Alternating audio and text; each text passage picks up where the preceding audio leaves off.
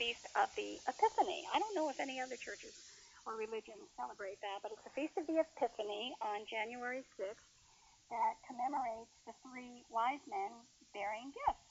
So in some of the European countries, for many, many generations and over the centuries, actually celebrated the gift-giving time on January 6th because it was the commemoration of the gifts of the Magi at that time. So they didn't have any Christmas exchanges, any gift exchanges on Christmas Day, as was finally appointed as December 25th. And there was no celebration on New Year's Day. The entire reverie or the happiness and the celebrations centered on January 6th. You know, and I think I've read, somebody pointed this out, and I think I went through the Holy Scriptures to verify. It doesn't state how many wise men actually came to bear the gifts. We just always assume it's three. They had names. Uh-huh. But it's interesting that what I saw in writing, they didn't mention how many actually might have come. Could be wrong, but I seem to remember that. I'm on page 2 with my homework. Okay, also wise men. Yeah, Okay. yeah, wise men. Because most people may have forgotten that it's the description of Christmas is only mentioned in 2 of the Gospels, 2 of the 4, and so that's how come I can remember that. What were the gifts they brought? Let's see, frankincense, myrrh, and I guess gold. That is correct. Yeah, and I think the myrrh is for burial, and I think the frankincense is for burial. I don't remember. I can't remember which is which. Right, I don't either. I guess with the But all three were very precious substances. Right. They were the best that they could bring. And I think they were used to bury a king. I think that's how the customs were used. I don't know everybody got that treatment per se. You know, I don't know. Interesting. Let's see, what else can we put together for Patricia's homework? Oh, please. I'm going to cancel Christmas in August. You're too funny. Okay. So how does Santa Claus be called Santa Claus? Well, who came up with the name of Santa Claus? You want me to look up how he got all of his different names? Well, how did he get the name Santa Claus? It's Saint Nicholas, and it's the Nicholas is Claus. Ah, okay. See, you're good, Patricia. You are good. I'm sometimes good. You're always spelled 1,000 different ways. Always good. And Santa is Saint. Saint. Saint Nicholas. Wow. Sometimes I almost sound like I know what I'm talking about. Just once in a while. Okay, I have. This is really good. I'm going to set up the next show that we've got, which is. It's here. The next show is the radio phonograph from December 24th, 1924. I'm going to give you information about the phonograph before we go to the show. But the show is about a phonograph that was delivered to the McGee's house, and they accepted delivery and realized that it was a Gildersleeve package. So Fibber, of course, assumed that Gildersleeve was using the McGee's house as kind of a depot. They were having a package delivered, so when he got home later, he could pick it up. And it turned out to be a phonograph with an automatic record changer, which just blew Fibber's mind. He knew that was the hottest thing in the whole wide world for him. So I thought, well, this is really interesting. What was so special about an automatic record changer at that particular time? And so I went digging around for information. Are you ready for my information here? I'm ready for Patricia. Dig them up.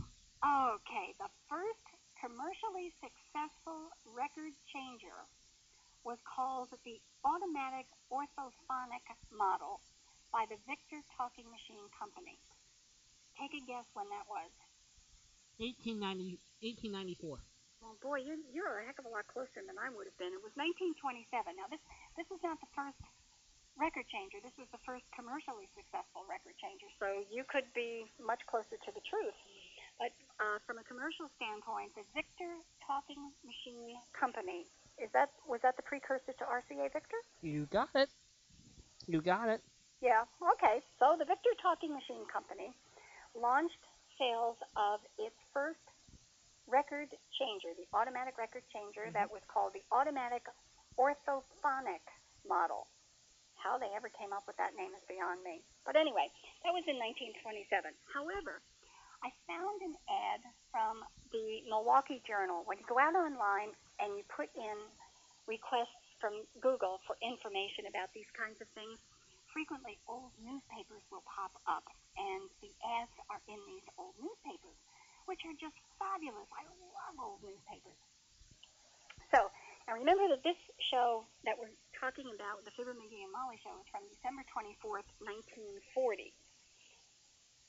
On November 29th, 1940, this is about 4 weeks ahead of time, there was an ad in the Milwaukee Journal that was advertising a Zenith product, and it was labeled as new for 1941. So it was being introduced. It was a 1941 model, and it was a Zenith radio phonograph with automatic record changer. That's what they were advertising. And the copy read, a new 1941 Zenith combination with 6 tubes, 10-inch speaker, radio, I'll spell this word, I can't pronounce it. It looks like radio organ, RADIORGAN, like the O is shared, so radio organ, Okay. but it's squashed together with only a single O. So it's a 10-inch speaker, radio organ, automatic tuning, wave magnet, and television button. I have no idea what the television button was for on a radio, but that's what it said. The American and foreign broadcasts will be picked up, automatically changes 10-inch and 12-inch records. Got a walnut finish cabinet, 40 and 3/4 inches high, and it's easy turns. The price, what do you think? 1941. $139. Not too bad. It was $99.95. Wow. And this is the hottest item, and it was at the top of the line. It was about the top of the price line, and it was a Zenith. But are you ready for this? They took trade-ins. How about that? I don't know what you were allowed to trade in. It just said before trade-in. So I don't know what they were taking in trade-in, but probably laundry, baking.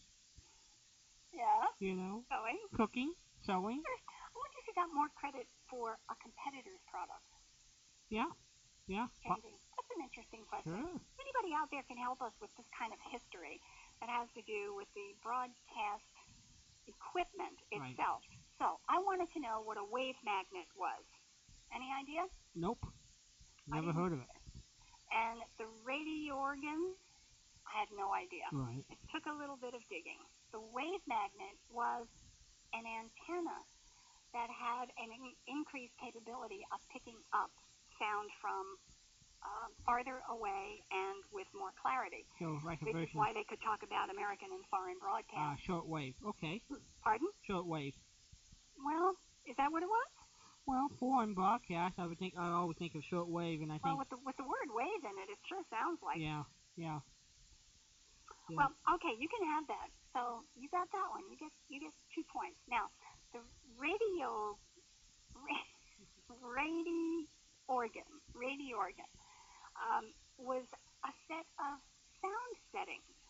You got 6 buttons, and you could set bass and treble and everything in between. It was the front runner to the controls that we have on the levels of sound, with different pitches and things. Oh, okay. And according to the information, with the 6 buttons, you could come up with 64 different combinations to please your ears.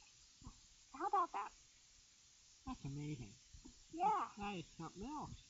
So that was my homework. Now, with the automatic record changing, I could not find anywhere, I know it's out there, but I couldn't find how many records they could stack. Yeah, I think in the early days there was a problem because it broke records. I didn't think they had it totally perfected until the late 40s, but, you know. Right. Well, yeah. I don't have what the capacity of these things was. The one that was delivered to Fibber McGee and Molly's house had an 8-record capacity, which sounds like an awful lot. It sure does, because these were 78s, and those are pretty heavy records. They're heavy records. So what I did find is how they started setting up sets of LPs and 78s. But before that, there were a couple of notes that I pulled out. It said record changers were met with disdain by audiophiles because of the compromised fidelity. This just knocks me over. Resulting from changes in the tone arm angle with the height of the stack. As the stack got higher, the tone arm or the needle was displaced. It was always in a different place every time a record stacked one higher. So the audiophiles, the people who were really sensitive to sound, complained that it compromised the sound of the records. But they were also concerned, and I know that this was a valid thing because we're talking about 78 records that were hard and not pliable. And they were talking about sliding and rubbing of the records together. When a new one dropped down, the machine didn't stop and then start up again. It was spinning when a new record dropped down. Right. So it would take a little bit of friction before the two records grabbed each other. Right.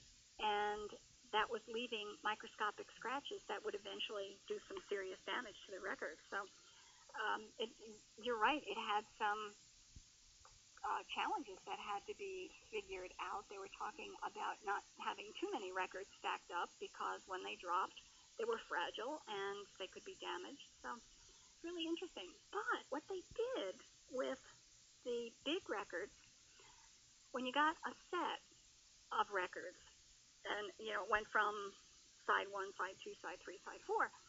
No matter what kind of a record player you had, you'd finish side 1, you'd have to get up, turn it over, and play side 2, and sit down. Right. They started packing sets of records so that you could stack them, and you would get side 1, 2, 3, 4 in sequence, and you would turn over the whole stack, and you would get 5, 6, 7, 8. Very nice. So I thought, and they would do that with 3. You get 1, 2, 3, and then 4, 5, 6.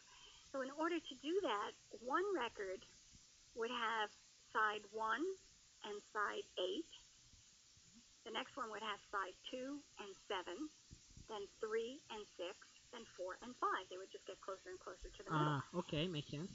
When you turned them over, you didn't have to rearrange the order. Nope. You could literally flip it like a pancake, stack them back on the spindle, and you're off to the races again. That's pretty good.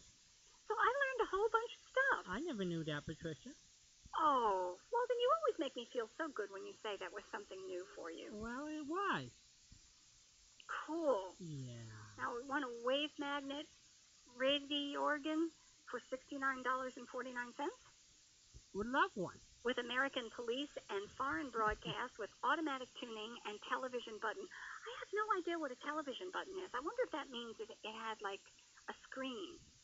Or there was a precursor waiting for TV to show up. Why would you put that on a radio? Well, that's a good point. In the hallway here in our house, I think we just boxed it up. We have a 1948 Velcro combination model. Which is with the record that you can stack up and the speakers and shortwave and all that good stuff. All right, so you had one that was really packed together. When they talk about a television button, I'm wondering if it is the glowing dial that we hear about with old-time radio. Right. I wonder if that's what they're talking about with a television button. I have no idea. I don't either. I have no Well, idea. I'll have to beg for the next couple of weeks for someone to call in and talk to us about a television That's button. true. That's true. Yeah. So that's the end of my stuff for you. So, should we introduce the show? We can introduce the show, and then next week we will do our final Christmas week. We're adding Wayne Shiree, one of Yesterday USA's DJs, who has not been with the station for a little bit, but I'll bet if we really encourage him, he might want to come back at least for a little bit. You bet. And I promised that I would do this. I hope, please forgive me. I'll take just a minute.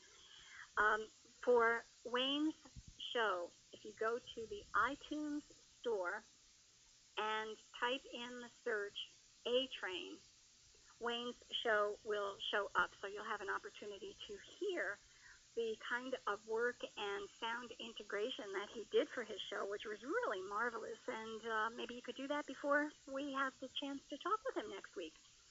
So that's the end of that. Final show? Let's go. Are we ready? We're ready. Okay, the name of the show is The Radio Phonograph, which is why I just dragged you through all of that information. Poor Walden. Got you by the back of the neck and just dragged her through everything. Okay, Fibber and Molly accept a delivery for Gildersleeve. It's big enough. These things must have been very heavy. What they were describing as 40 inches high is not huge, but it took 2 men to get this thing in the house, so they must have been very heavy. And even Molly said that's a whopping big package. They discover it's addressed to Gildersleeve, and that means Gildersleeve is still the next-door neighbor, which is kind of interesting because he was only there a relatively short time, less than 2 years, wasn't it? Yep, from 39 to spring 41. Late 39 into early 41, something Right. like that. Yeah, it was less than 2 years. So Gildersleeve is their next-door neighbor, and it's addressed to him, but they just cannot fight their curiosity. They absolutely have to know what's inside this package. So they unpack it, and it turns out to be a turntable record player that will hold 12 records. I misspoke. I thought it was 8. It will hold 12 records. But, of course, in Fibber's own way, it turns into a disaster. So Fibber trips over a word in this show, and they have such great fun with it. So it's worth listening for. It's a neat Christmas show. It's perfect for Christmas in July. This is our second show, so I get to say good night and Merry Christmas, everybody. Talk to you next week. Date December 24th, 1940.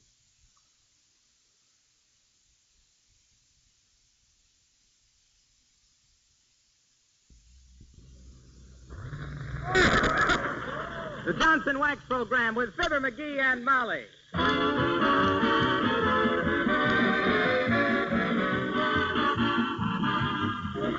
The makers of Johnson's Wax and Johnson's Self-Polishing Glow Coat present Fibber McGee and Molly, written by Don Quinn, with music by the King's Men and Billy Mills Orchestra. The show opens with Keep an Eye on Your Heart.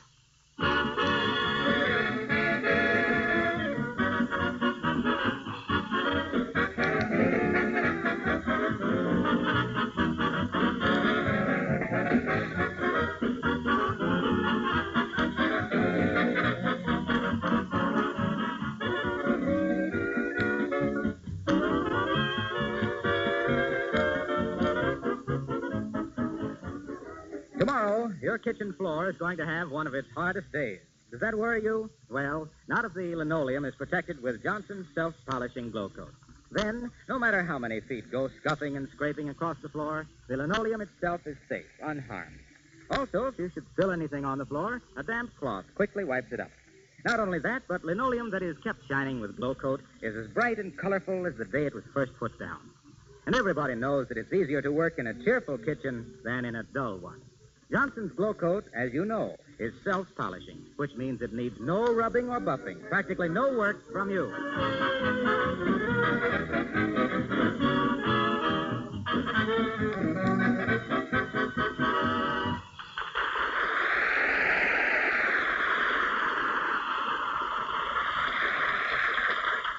Well, it's a wonderful wonderful feeling to have your Christmas shopping all done and wrapped and sent out and cards all mailed so you can sit down and relax by an open fire? Ah, peace. It's wonderful. And here at 79 Wistful Vista, settling down to wallow in that wonderful feeling, we find Fibber McGee and Molly.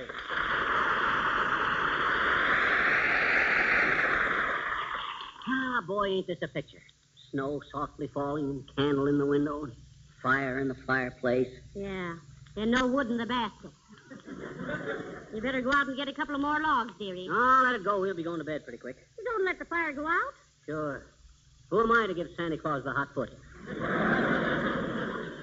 Besides, the wood is outside and it'll be all wet from the snow. Oh, it'll burn all right. Yeah, but it'll sputter and throw sparks out on the floor. Might catch the rug on fire. Then it might spread to the curtains and the furniture. What? Why, shucks, the whole house might go up in a blaze. Might even touch off the house next door. Oh, my God. McGee, what are you doing? Going to throw the piano out the window. We can save that. You run up and get your jewelry. I'll call the fire Oh, department. here. Heavenly days. Stop it. There isn't any fire. Huh? Oh, that's right. Boy, I should have been a salesman. I can convince myself at almost anything. Oh, I wonder who that is. Come in. Delivery for you, lady. Bonton Department Store. Okay, Joe, bring it in. Oh, my. Hey, look at that, will you, Molly? Wonder who sent us that. Search me. The name's on the inside, no doubt. Well, thank you, boys, and a Merry Christmas to you. Thanks, lady. Same to you and many others. Heavenly days. What a whopping big package. Wonder what's in it. Well, what do you say we see who it's from? Might as well find out now. Oh, look, McGee. Here's the card on the wrapping. Well, who sent it to us? Oh, it isn't ours. Huh? It's addressed to Mr. Gildersleeve. They delivered it to the wrong house. No, now look, maybe it's really ours, and they got Gildersleeve's name on it by mistake. Huh? Now, listen, don't be silly. Don't unwrap it any farther now. My goodness. No, we can't- sirree. I've started it. Now I'm going to see what it is. We can wrap it up again later. Where's the scissors? I got to cut this string. On the shelf in the hall closet. Okay, in here? Yeah. Hey, somebody must have straightened it.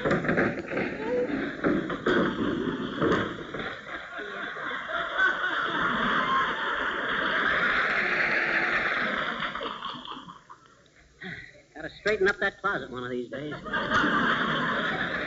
Well, never mind that now. Bring the scissors and cut the string, if you must. And I don't think we should. But if we have to, hurry up. I want to see what's in it. Some of you may be getting new cars for Christmas if you've been very, very good. But any one of you could have had a new-looking car at very little cost and with very little work. Wouldn't it be more fun driving a bright, shiny automobile, one that's wax-polished with Johnson's Car New? This sensational new auto polish both cleans and wax polishes in one easy operation in half the time it used to take. Ask your dealer for Johnson's Car New, spelled C-A-R-N-U. This is the National Broadcasting Company.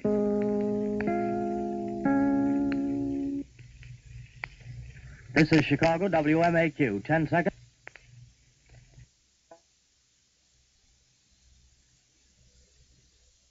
Okay, everybody.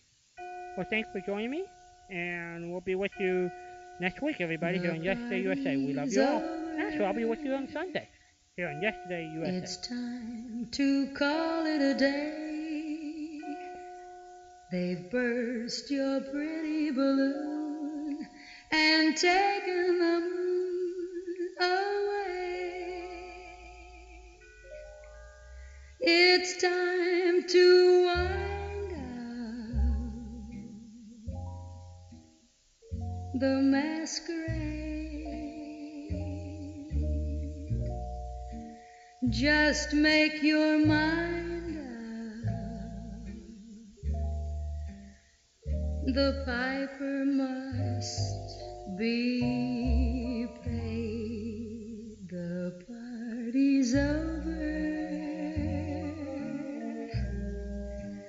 The candles flicker and dim. You danced and dreamed through the night. It seemed to be right just being with him. Now you must wake up. All dreams must end.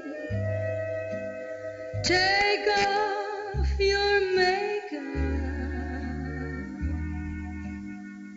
The party's over. It's all over, my friend.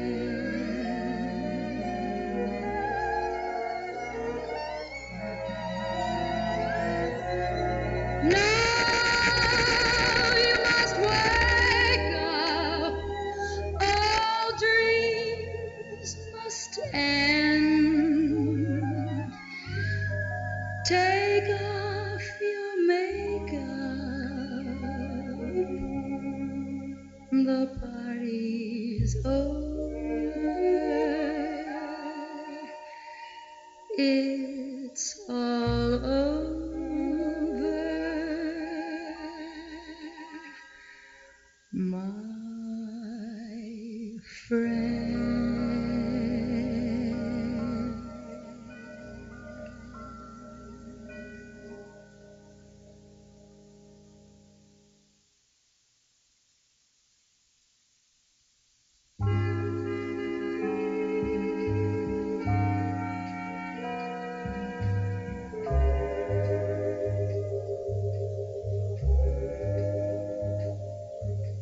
Nothing in the world can thrill me anymore. Faraway trips, seagoing ships, not half as thrilling as touching your lips. Nothing that can quite fulfill me anymore. Broadway shows, evening clothes, you have more glamour than any I've known.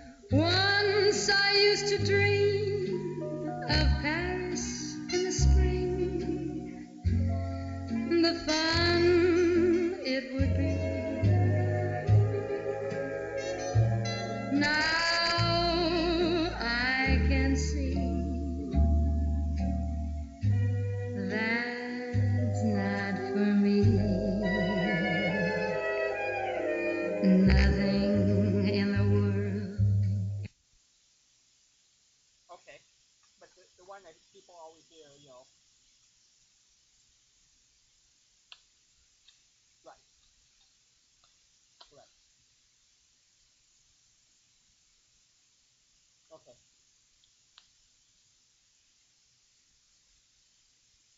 Mm, well, yeah.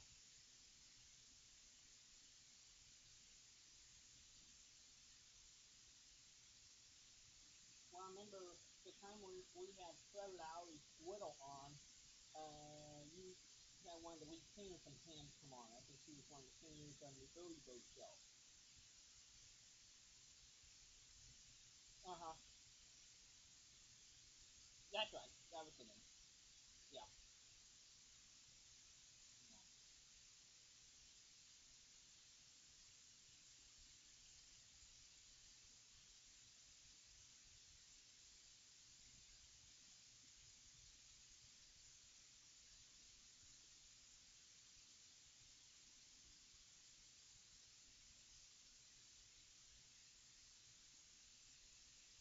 Uh-oh.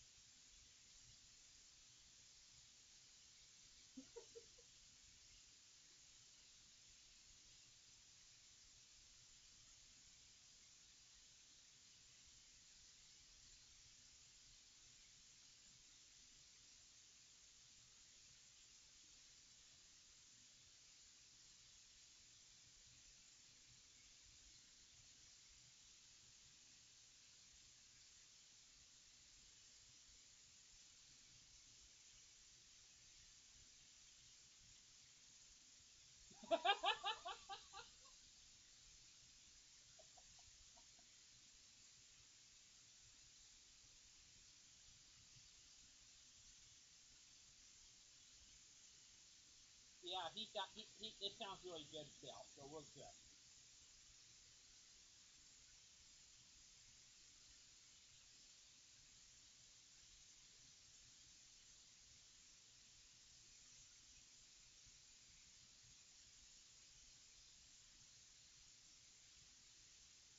Actually, we'll have it in the producer's chair.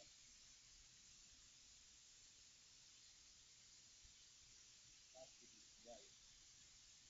Okay.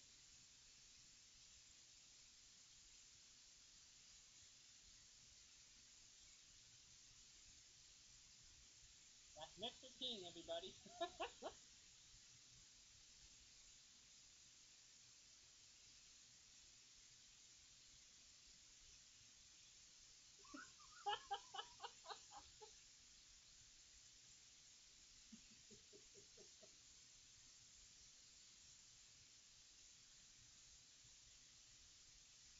Sounds great, Ron.